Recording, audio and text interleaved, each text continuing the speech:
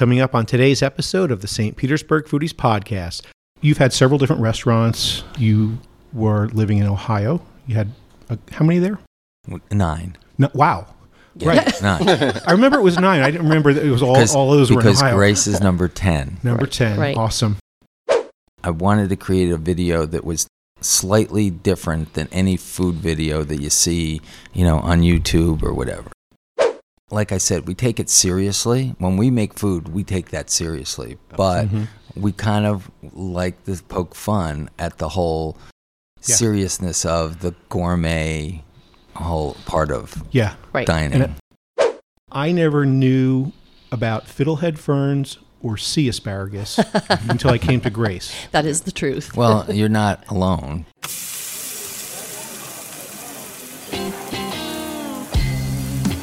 Coming to you from St. Petersburg, Florida, you're listening to the St. Petersburg Foodies podcast, the show that's the authority on where to eat in St. Pete. Here are your hosts, Kevin Godby and Lori Brown. Hi, I'm Kevin Godby. And I'm Lori Brown. Thank you for tuning in today. Welcome to the St. Petersburg Foodies podcast, the podcast that's it when it comes to restaurants and food information in St. Pete. And be sure to check out our website, stpetersburgfoodies.com. There you'll find great information, including restaurant reviews, the largest St. Pete happy hour list ever created and kept updated, and information on the newest restaurants in town. We are locals that live in downtown St. Pete, and we've been eating our way through this town for years, so you don't have to. But you should. We have a new episode every Tuesday. Just hit the subscribe button and you'll get notified when an episode is ready for download. And then you can listen to them anytime you want, like on your morning jog or commute to work. On today's show, our featured guests are Marlon Kaplan and Jed Udelson from Grace Restaurant on Paso Grill. Grace turns out spectacular tasting, simple but unique dishes at their fun and friendly place at the beach. After the interview, we keep talking to Marlon and Jed on the controversial topic of umami and MSG. We have a great show, so stick around.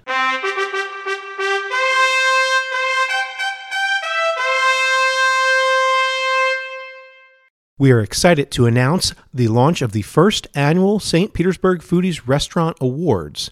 So nominations are open now. Just go to stpetefoodiesawards.com and nominate your favorite restaurants.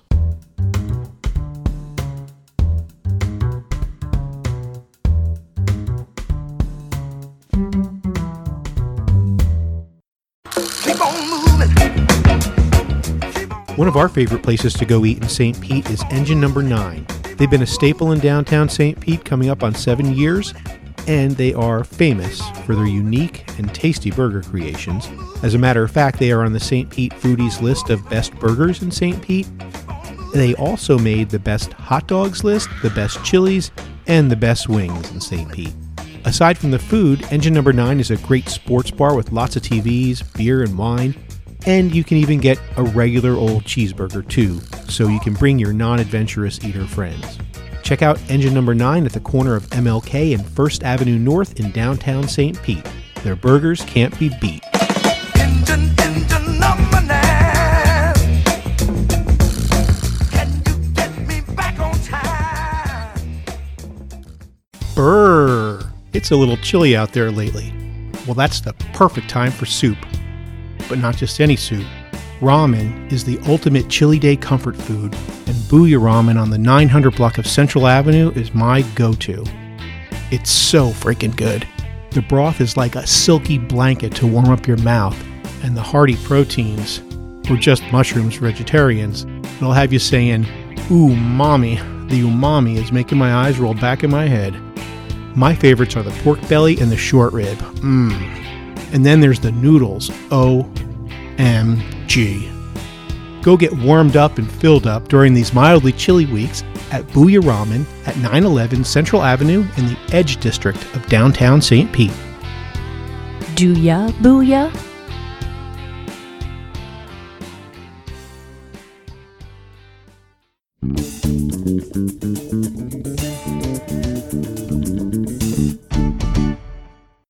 Shout out to Stacy Danino for being a loyal listener. Thank you for listening, Stacy. And now on with the show. Please welcome to the St. Petersburg Foodies podcast from Grace Restaurant in Pass Grill, chef and co-owner Marlon Kaplan and sous chef Jed Udelson. Welcome, guys. Good morning. Good morning. Did I say it right? Yes. Udelson. Good. Yay. So, welcome back, Marlon. You Thanks for having us. You were on episode number 2, which we actually recorded before episode 1. Right. So you were the first person we ever recorded with, and I think for it being the first time we did good. But when I go back and listen to it now, I can tell that, okay, we've had a lot more practice since then. So maybe we can do better. I hope so. But I do encourage anybody listening, especially any fans of Grace Restaurant, to go back and find, just Google St. Petersburg Foodies Podcast 2, with number 2. And listen to that one because there's some great stories that we're not going to repeat on this episode, but I will just mention what they are. The first one that Marlon, when you came over that day, you were like, I don't want to tell this story. I've told this story a million times. Right. But then you were But very, it's such a good story. but you were very kind and told it anyway. But you were in advertising on Madison Avenue, New York. That's correct. And one day you just figuratively said, take this job and shove it. I want to be a chef. I'm not going to be in advertising anymore. Right. But we are definitely utilizing your advertising background recently with some videos, which we'll talk about in a bit. And there's another great story on a chicken dish. You've had several different restaurants. You were living in Ohio. You had, how many there? 9. No, wow. Yeah, Right. 9. I remember it was 9. I didn't remember that it was all those were in Because Ohio. Grace is number 10. Number 10. Right. Awesome. There was a chicken dish that you had at one place, and then I think it went away for like 10 years. And Actually, it was 18 years. Wow. And a woman walked in that we had dinner with before we opened and recalled the dish to a T. And I said to my partner, Lisa, I said, well, if someone can remember a chicken dish like this, Yeah. it has to go on a menu. right. Exactly. And then I had that chicken dish after that episode, and it was delicious. And so did Laura Riley, who had the chicken dish. Oh, that's awesome. And bragged about it in her review, and everybody in the world decided to come in and have that chicken. It's like you can't get away from the story or the chicken dish. Right. Well, we're going to do our best to Okay. put an end to that. Oh, and then we started that one off with me incorrectly describing the food at Grace as gourmet. Yeah, I think that's an overstatement. I guess I probably incorrectly used the word when I just think food is amazing and a little bit unique. And what you said back then, and I'll let you say it how you want to say it now, but that it's simple food, it's approachable, but where you really care about the ingredients. Right. Well, that's all true. I think what we really think about is the whimsy of it, and Jed brings an enormous amount of classical technique to what we do. Okay. And I've always wanted to have food that is easy to understand, that's not complicated to the palate, Right. but at the same time, it's technically sound and it's quite beautiful. And I think we don't paint our plates. We don't, we're not really precious with the way we do the food. But the food, I mean, if you Speaks look for at our itself. yeah, Yeah. if you look at our social media photos, they're absolutely works of art. And I have to take my hat off to Liz, who's our photographer and social media maven, and she has really uplifted, and she has sort of made the food as symbiotic as the photographs. Yeah, Liz So- is very talented. She does a great job with the photos, and she's very creative too, along with you on these videos that we're going to talk about. Right. Right. And lucky for us in doing the videos with you guys, we get to go back in the kitchen. And when you said, Jed has the classical skills, Training. yeah, you can really see that.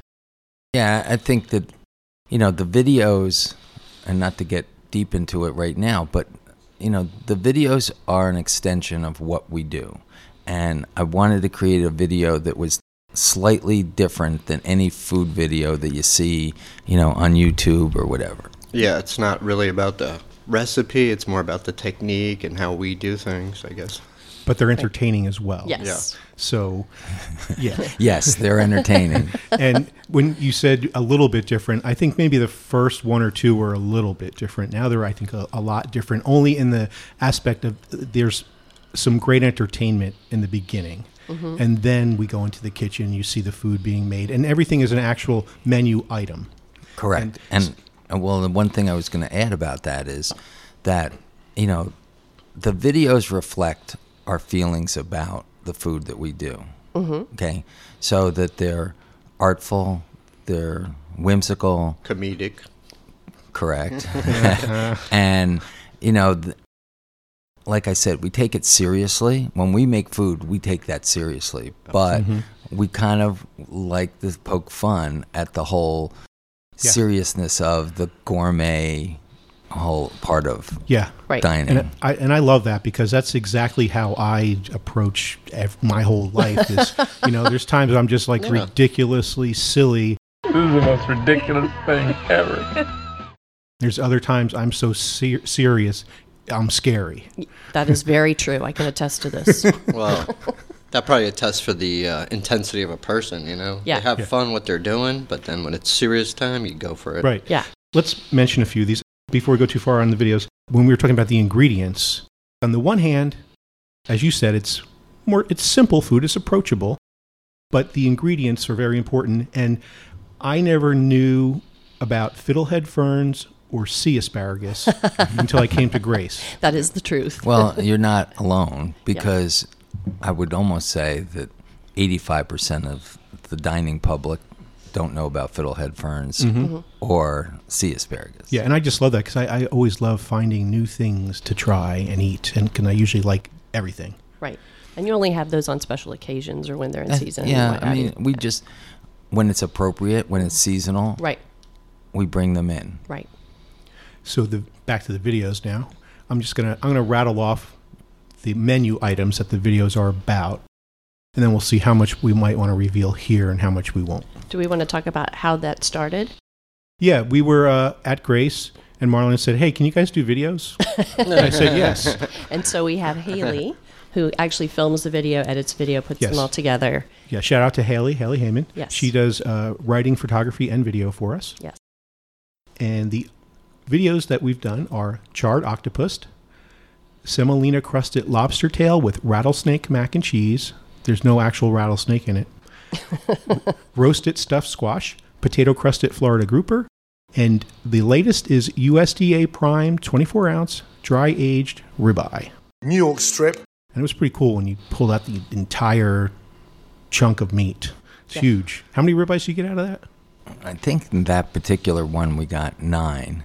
Okay. I mean, they were big. You saw and how large that was. I mean, one time we broke down and took the bones off, and the fat cap and everything else that goes with it. It's not as big as you think, but that steak is a hefty steak. Yes. So let's talk about the evolution of the videos. Okay, so the first one we decided was going to be the octopus dish, which was not a dish that I wanted to put on the menu, but Jed convinced me to put it on the menu. And Thank you, Jed. Yeah, he wasn't sure. He was like, no, I don't think that'll sell. So we decided, okay, we're going to put it on the menu. And it started to do okay. And then all of a sudden it took off. And, the thing about Jed and I that I think is really endearing is that we play off each other. Jed will say, okay, I want to do this. And then I'll go, okay, how about if we do it this way? And he'll go, okay, maybe not, but let's try this. And, and so that's we go, the best way to create, okay, really. so we go back. And I'm really not very proprietary as a chef about what we do. I just don't want to ever be embarrassed about what we put out. So in this particular case, Jed had the technique for cooking the octopus, and it's foolproof. And I came up with the cucumber salad, the pickle salad that goes with it, and the kind of the presentation. Good teamwork. So that was that dish. It is now, I think, one of the best octopus dishes. So did it take off before? We agree. Yeah, we agree on that. Before or after the video, it took off. I think it was taking off, and then we did Right the from the video, beginning. and the video got a lot of looks at. I mean, I think it's one of the most liked videos of them all so far. and you know, it's not for the faint of heart. It's, you know, when Jed holds up the whole octopus, you know, it's not people like go, oh, you know, but you know, Don't post it in any vegetarian or vegan Right. Facebook groups. We thought Peter might be showing up at the door, you know? right. Think on that particular place. It's a very educational. That video. one's more like a straightforward Yeah. cooking Yeah. video. So the way we made it a little different was we decided to do it in black and white, and that prompted a discussion between Yeah. All of us, yes. yeah, And a storyline, too. right. Yeah. And so, you know, I think the black and white one is really, it's unique. It's kind of like film noir, you know. And Yeah. I just want to push the envelope of what can be done. And basically, look, I'm not going to say that they're high budget, but it's a pretty low budget production. Yeah. And that one was. Yeah, we're doing it on a tight budget, which is fine. We're having fun with the creativity. I mean, Right. the fun is like the best part of it. You know, Yeah. being creative, and we do have a nice color shot at the end of the food, so you can. Well, that's a drool little consistent bit. element of it, right? There's elements to each one. And we interject the color in spotty places, you know, and as we move forward, we said, okay, we're going to stay with black and white, but we'll inject color at the right time. And that's a perfect, you know, way of showing people that we all collaborated, okay, and let it happen. You know, it's kind of organic Yeah. in that respect. I think we're all a good team in that respect. And shout out to Chris Walker. So technically, you can't use whatever music you want legally on videos. But And- Marlon always has an idea in his head. He but you- always you knows want- what he I wants. forget the name of the song, but the intro song on Pulp Fiction, Mizzaloo. Mizzaloo, is what you wanted. And when I convinced you that our sound's going to get taken out of the video when we post it on Facebook, if you use that song, we got Chris Walker, who does our theme music for the podcast, to write a similar piece of music. Yes, but it was original. he did a great job. The first two videos, we have original music, and then on the others, we have music that is in the public domain. Right, and that music was appropriate. It was. Yes. For what we're doing. Yeah, totally. So The evolution. the So now- evolution continues as with each video. Things have gotten, let's say, more creative and entertaining. Yeah. Correct. Well, I think it all starts when we're in the kitchen and we're like, hey, I got an idea for this. And So- we're like, Yeah, I think what happened was, and I can picture this, is that we were standing in the bar at the end of the last one, and Yes. you asked me, so what are we doing next? And I said, well, we haven't done beef. And they go, okay. And everybody started to get up, and I go, we're going to get a cow. And they said, what? And I go, yeah, we'll get a cow, and I'll put it on the beach, and we can lead it in. And Yeah, that was the night we were having dinner, and you had a big dinner party, too. You had a lot going yeah, on we that had night. a lot going on. But anyhow, you know, so we do have a cow. And it's grazing right out in front of Grace. Yep. And yeah, because you wanted to top yourself from the previous Well, video. the previous one was a really good one on the grouper. Yeah. You know, and that I think people really liked it, and everyone kept saying, "Did you really catch a 35-pound grouper down at Mary Pier?" I go, "Yeah, we really did." that's when our storylines developed after Yeah, that video. right. We were like, Yeah. we Yeah. got to keep going. And I want to say one thing, one little reveal on that one to get people to go watch it. That one is in the style of Charlie Chaplin, Yes. Yes. including actual Charlie Chaplin music from 1924, which is in the public domain. It's extremely entertaining. Great. Yeah, the grouper one is. Yes. I think the cow video will become Oh, yeah. the new bar I think of so, too. creativity. Yeah. And as of this podcast, it should be done. Yeah. Because when It'll this out podcast airs, yes. Where final touches are going on it as we're recording this. Yes. So why don't we take a quick break? We'll come back. We'll get to know a little bit more about Jed. And then we're going to have a conversation about umami. We'll be right back. Have you been to Pacific Counter? It is one of the newest fast casual concepts located on one of the fastest growing blocks in St. Pete, the 600 block of Central Avenue. They offer build your own bowls, burritos, or salads with a variety of the freshest bases, toppings, and sauces to satisfy anyone's craving and put you in charge. There are actually 6,432,189 combinations possible. overwhelmed by Build Your Own? I know that I sometimes am. Well, you can also choose from their Counter Creations menu already picked for you. The first couple of times we ate there, that's exactly what I did. Then I decided to get adventurous. For bases, they offer sushi rice, brown rice, noodles, or greens. Sushi rice seems to be the norm, but I'm not a big rice person, so I finally tried the noodles, and to say I fell in love is an understatement. They are actually sweet potato noodles, I found out later. I have no idea how they make them seem like rice noodles. I added fresh tuna and salmon, my choice of toppings and a sauce, which I didn't even need because the bowl was so good without it. I told Kevin I could eat this every day and I would probably lose weight and love it at the same time. If you haven't checked out Pacific Counter, I would highly recommend it. They are open for lunch and dinner, have a variety of unique alcoholic and non-alcoholic drink options, and they have the beloved Dole Whip. Find your fresh at Pacific Counter. Pacific Counter is located at 660 Central Avenue in downtown St. Pete. They are open 11 a.m. to 10 p.m. Sunday through Thursday and 11 a.m. to midnight on Friday and Saturday. I am so hungry right now. I'm going to go to Noble Crust. What? You've never been? No way. Check this out. They do both food from the South and Italian, and they do an amazing job at both. They have some of the best fried chicken, and the eggplant parmesan is out of this world. The fried green tomatoes are not like anyone else's. They call it the FGBLT, but I think they should call it the OMG because it has Tabasco honey pork belly and pimento cheese, and it's the first item on the menu, so you can't miss it. Noble Crust also made 6 of St. Pete Foodie's best of list: best Italian, casual dining, best pizza, Bloody Marys, meatballs, and best salads. If Noble Crust is already one of your favorites, then I have good news. They're expanding their service hours. Starting on February 7th, they'll be open for lunch on Fridays, and they'll start opening on Mondays for dinner starting February 10th.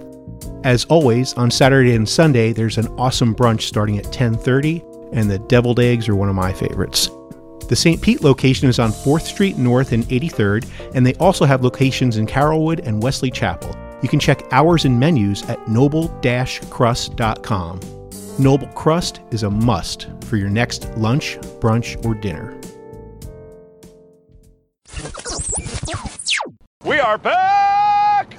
We are back! We are back on the St. Petersburg Foodies podcast with chef and co-owner of Grace, Marlon Kaplan, and sous chef Jed Udelson. And Jed, let's find out a little bit more about you. It's your first time here.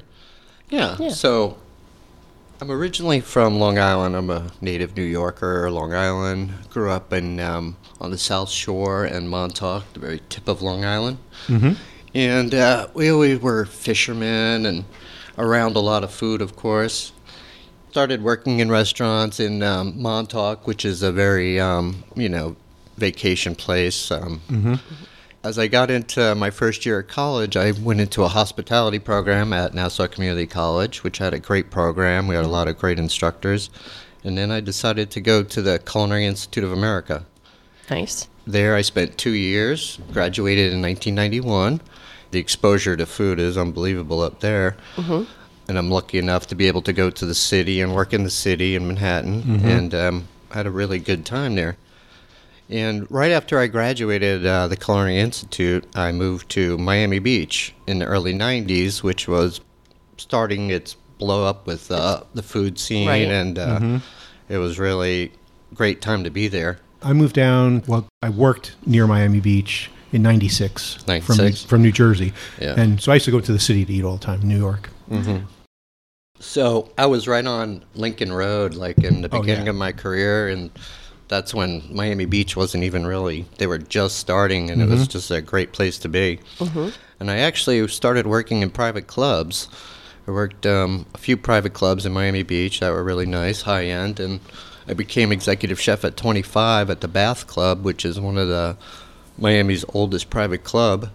I did another private residence after that, and then I decided to get out of the private club scene. Mm-hmm. And I wound up moving up to North Carolina, the Outer Banks, just a different exposure, different food setup there for sure. Mm-hmm. And then it got too cold, so we came back to Florida. Right. How did you decide on St. Pete? Well, mostly because my daughter was here.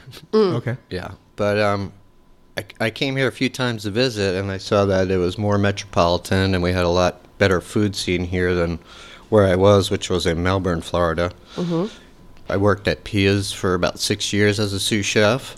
A couple little places after that, and then I met Marlon and Lisa. That's when we started our little adventure. And When was that? It was a year ago. Yeah, about April of last Okay. year. I think we really have something good going on now, and we get a good creative mode going. And it's not easy to meet people that you could, bounce ideas, and the symbiotic relationship that everybody is thriving in. You guys are like Lennon and McCartney. Love, love me do. You know I love you. I want to be McCartney. I'll pass the grill. Yeah. Thanks, Jed. That's funny, from Miami Beach to Paso Grill. I know. Very cool. You worked with Sean Ford a little bit. Yeah, me and Sean worked together right up the block here at the Grateful Fed pub. Right. Yeah, he was at Trist, and then he opened his own place, Grateful Fed Pub. Then he helped open Tropez. Tropez, thank you, and now he's back at Trist. Yes. Yeah, and we're both graduates of CIA, and we had that camaraderie between us. We had a good time. Yeah. Yeah. And also, I wanted to do a shout out. When you guys first opened, what brought us in originally, because we're thinking, Yeah. we don't normally think of the beach as having, spectacular food. Right. You guys have spectacular food. But Jenny Parrish was working there. She no longer does. And Ken Nightingale was working there. Both of them separately sent me private messages going, "Oh my God, you guys have to come out and try Grace. It's Yeah. amazing." Oh, Amazing Grace, say that. That was an accident. Oh, honey, you're so fun. But we, one thing, we love all your food, but one of the things that we always get every single time, and I know that this is true, are the salt and sugar cured heirloom tomatoes. And one day when I posted them, somebody made a snide comment. I had deleted it, but they said, "Oh, great, $14 for that?" And I was thinking, I don't know, is that expensive? So last weekend we went to the market, Saturday morning market, and we got some heirloom tomatoes. and I paid for them, so then he asked me. So How much, come to how find- much were those? Come to find, hey, do you remember? I think they were $9, Yeah, but $10. I think we figured out that if we tried to duplicate that dish at home, we don't know if we could do it for $14. And it's worth every penny. Okay, so the ingredient level, when you think about all the things that go into it, it's not just some tomatoes. Right. It's got pistachios, extra virgin olive oil, orange blossom water, okay, salt and pepper, Basil. basil. Right, Okay. and people don't think about that. Go buy those products individually, Right. and it will add up to more than 14. Yeah. It will. Just Exactly. for the one single item that you want to make. Right, right. Yeah. So, yeah, I mean, I think from a pricing point of view, our restaurant is really very, very affordable, considering what products you Yeah. get to eat. Yes, I I agree. mean, on the beef that we serve, it's USDA prime, all of it.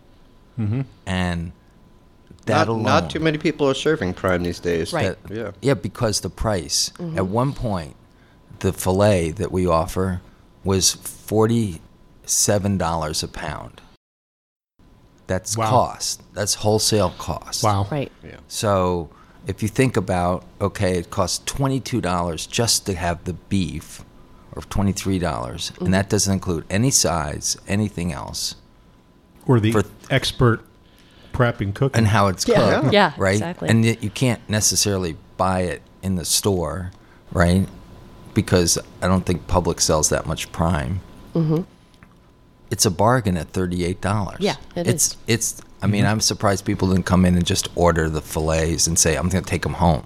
That's a good idea. Yeah, it's a good. So you're coming out with a new menu tomorrow. That's correct. Yeah. And there are going to be a few items that are going to disappear, but we've added a lot of really nice. But fresh the new things will be so good that they're not going to remember them. Yeah, I think it's always a challenge to decide how long to keep something on the menu and and when it needs to move on.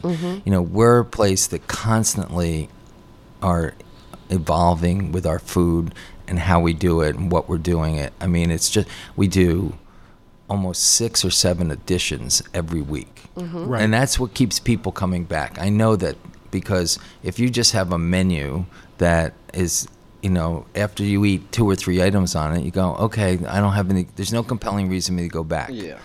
Or 3 months, 4 months later when people change it. And sometimes people don't change their menu for a year. Or ever. Or ever. There are places that never change their menu. Yeah. So we try to do it seasonally, at least every 4 months. And we try to stay within the confines of what's seasonal and what produce is available and what isn't. But we make up most of that during the editions each week. And I think they're very reflective.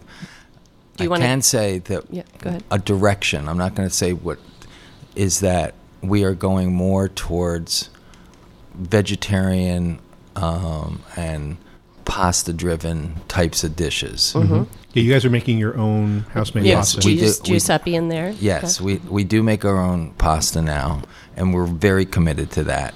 And we'll have more to talk about that later. But I just feel that people need to eat less heavy protein, and so that's why we're offering. What are the proteins that you will have?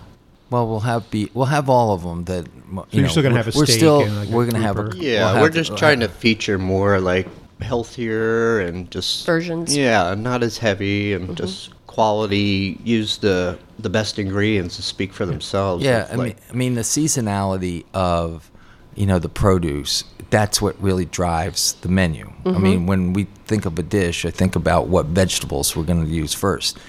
The protein comes last. yeah. That's pretty neat. That's our thought process. Huh, that's pretty cool. So, in this new menu, most of the items are going to fall off of what's seasonal, and that's how we would move forward.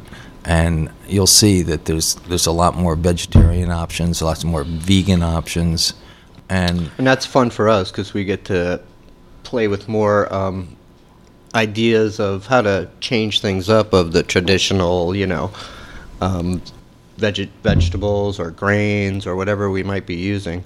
So it gives us a lot more creative. I think one of our roles in the community is to educate people on how to eat. Not necessarily what you're going to have to eat, but how we choose what we dine on. And, if we can be a little forward thinking on it, I think that's something it's an admirable trait to have for, and for a restaurant. you're not gonna find that on the beach. Most of the places are tourist-driven places, which Right, are deep they're fried they're stuff. serving the same Yeah, stuff. You right. go every place along the beach, and they're gonna have the same items.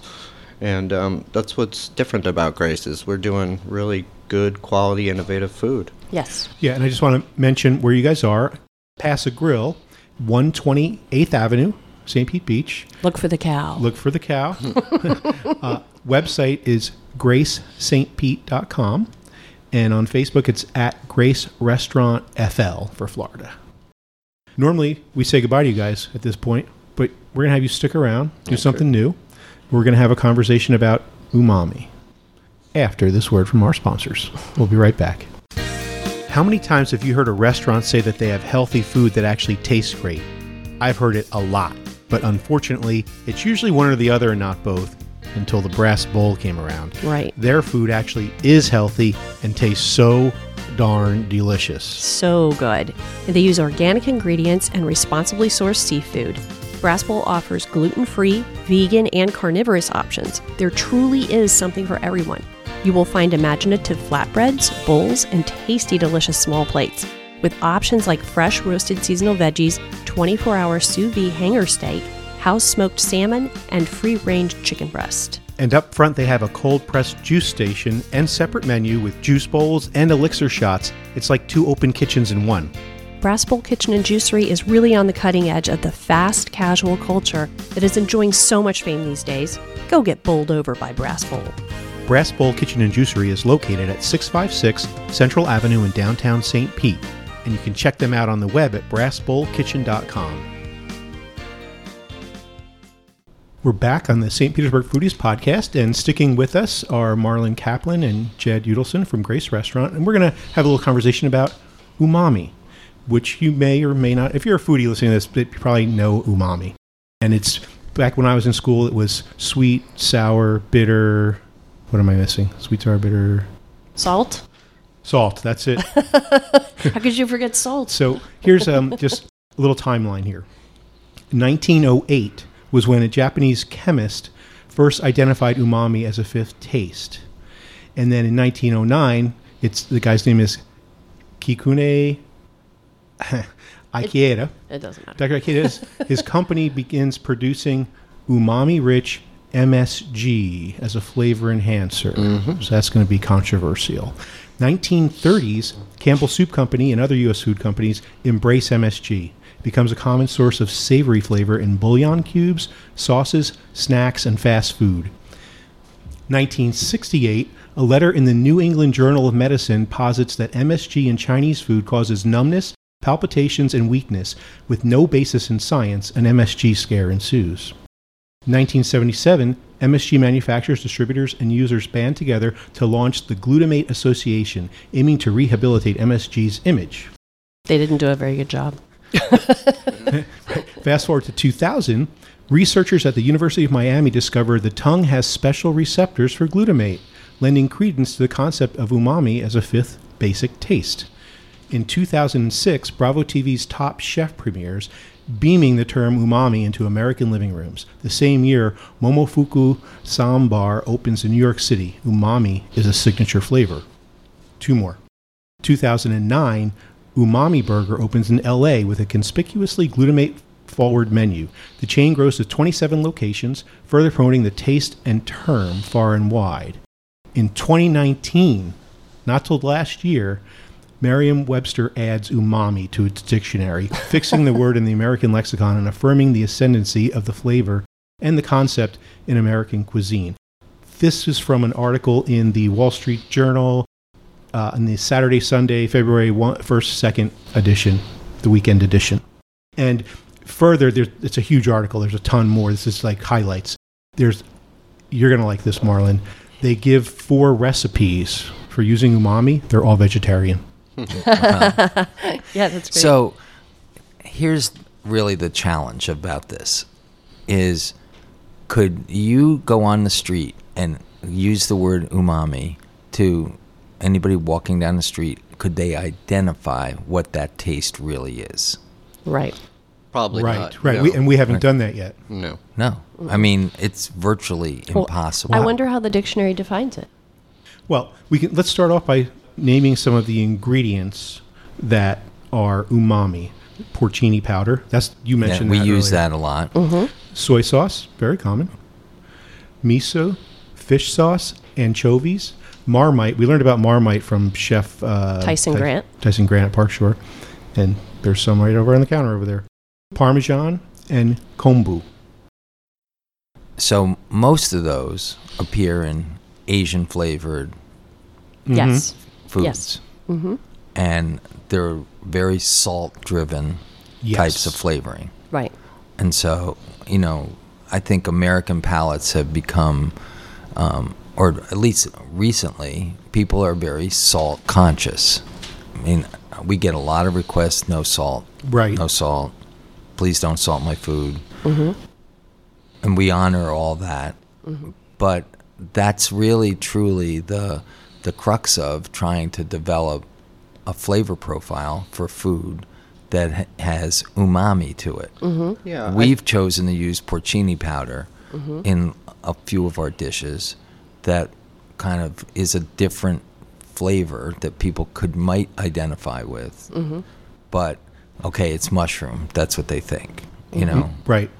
Right. Yeah, well, that's a simple way that people can understand. If you say, think mushrooms, Mm-hmm. if you want to get an idea of what umami is. Here's an interesting little tidbit here from the article. They say what gives you the umami taste is the amino acid glutamate. But there's other ways you can also get an umami: aging, caramelizing, drying, and fermenting. Well, they intensify it. Interestingly, MSG is controversial. Salt, I know salt is. Here's what I'm going to say. One of the reasons why dry aged beef has become such a popular item today on menus is because what does it have? What are all the categories you just said? Dry age, intensify. Okay, so when you hang beef in a locker for 90 to 120 days or 200 days, it gets pretty umami. Right. Totally. Yeah. Yeah.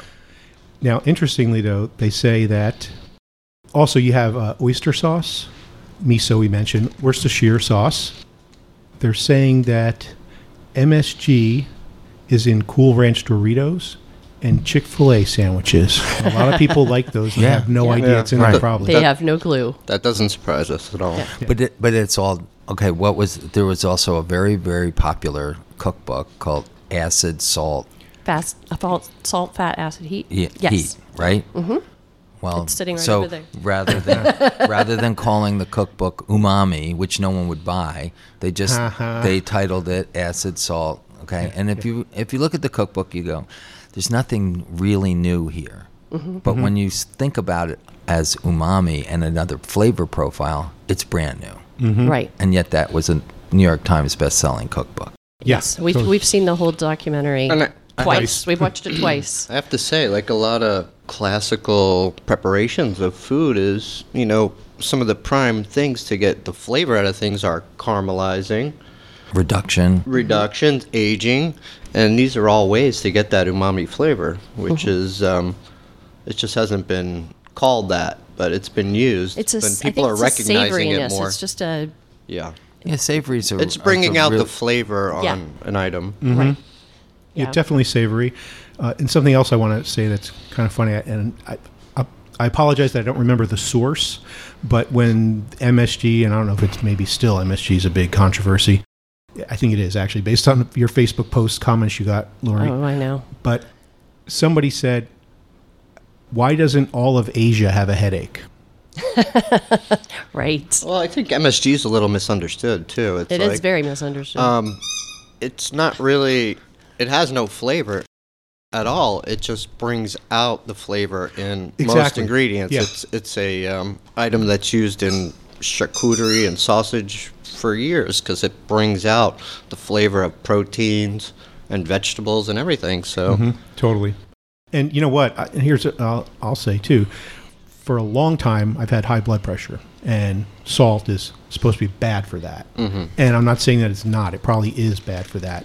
But after we watched Salt, Fat, Acid, Heat twice, and I read 1/3 of the way through the book, I've actually been using salt a little bit more, but in certain ways where she shows, like one of the things that Samin says is if you're going to have a steak, salt it the day before. And what does it do? It draws out all the liquid and concentrates the flavor of the beef. It's like a quick way of dry aging. So dry aging, how do you dry age? You hang it in a locker that's coated with salt panels. And what does that do over the 90 to 120 days?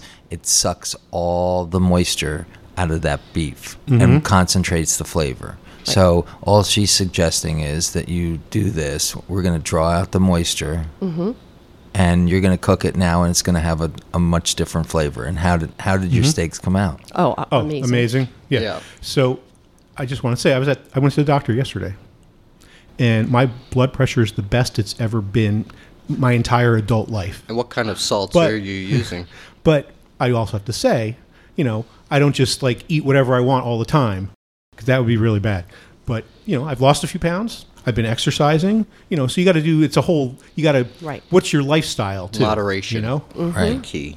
I agree with you. I always say everything in moderation. You could do everything just in moderation. So it's not necessarily the be-all of all evils. I think the perfect example is Bragg's, which I think everybody uses now. It's a liquid amino acid. Okay, cool. And it's a flavoring kind of like soy, but it's very beefy. It's probably umami. That's, I bet it is. The epitome of it. And it's a great seasoning tool, and it's not bad for you like salt would be in large doses. And one thing they say, too, is neither is MSG. It's better for you than salt if you're using it as flavor enhancer. And I think we're exposed to a lot of different salts now, too, like the Himalayan pink and the black salt. They're a lot healthier than eating regular iodized. Think about sea salt and how it has become now Right, the the natural. thing. So It's much the thing, yeah. nutrients in it, yeah. Oh yeah, we have I have so many salts. I can't even begin Yeah. to tell you how many salts I have. So I want to mention a couple more things that are kind of interesting from this same article in the Wall Street Journal. They mentioned Bravo TV's Top Chef. There's more in there with Tom Colicchio, who's the producer and one of the judges and a chef, several restaurants. They're giving Top Chef some credit for popularizing umami. And then this book came out titled Umami Bomb, and it's a bunch of recipes that are all umami bombs. What's interesting is how it's evolved on one of the most recent episodes of Top Chef. I remember Colicchio's judging a dish, and he was saying how he liked it because it had great flavor without being an umami bomb. Like he's tired of it now. Well, it's another trend. Overkill.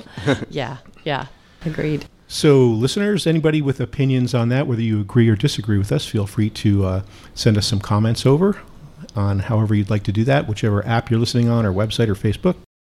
You can find us at stpetersburgfoodies.com. And I want to thank Marlon and Jed. And remember to check out Grace Restaurant on Paso Girl Beach. We'll be right back.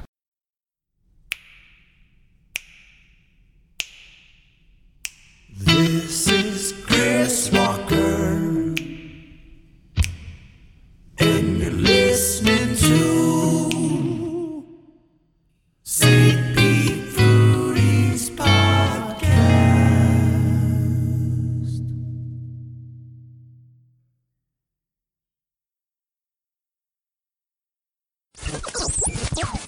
New on the blog is a review of Snapper's Sea Grill on St. Pete Beach. You will find that on stpetersburgfoodies.com. Next week on the podcast, we have Fred Forsley from Shipyard Brewing and Sea Dog Brew Pub on Treasure Island. If you'd like to email us, just send it to info@stpetersburgfoodies.com.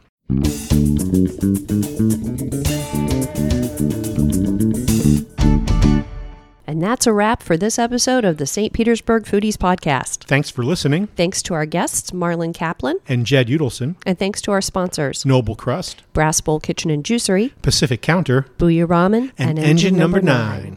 Our announcer is Candace Aviles from Meet the Chef and Channel 10 News, and our theme music is provided by the Chris Walker Band. We'd like to remind you to check out all the latest restaurant reviews, foodies news, top 10 lists, and updated happy hours on stpetersburgfoodies.com. Please give us a rating and review on whichever app you're using to listen to the show. And remember to share the show with your foodie friends. Until next time, may your food be hot. And you're bubbly cold.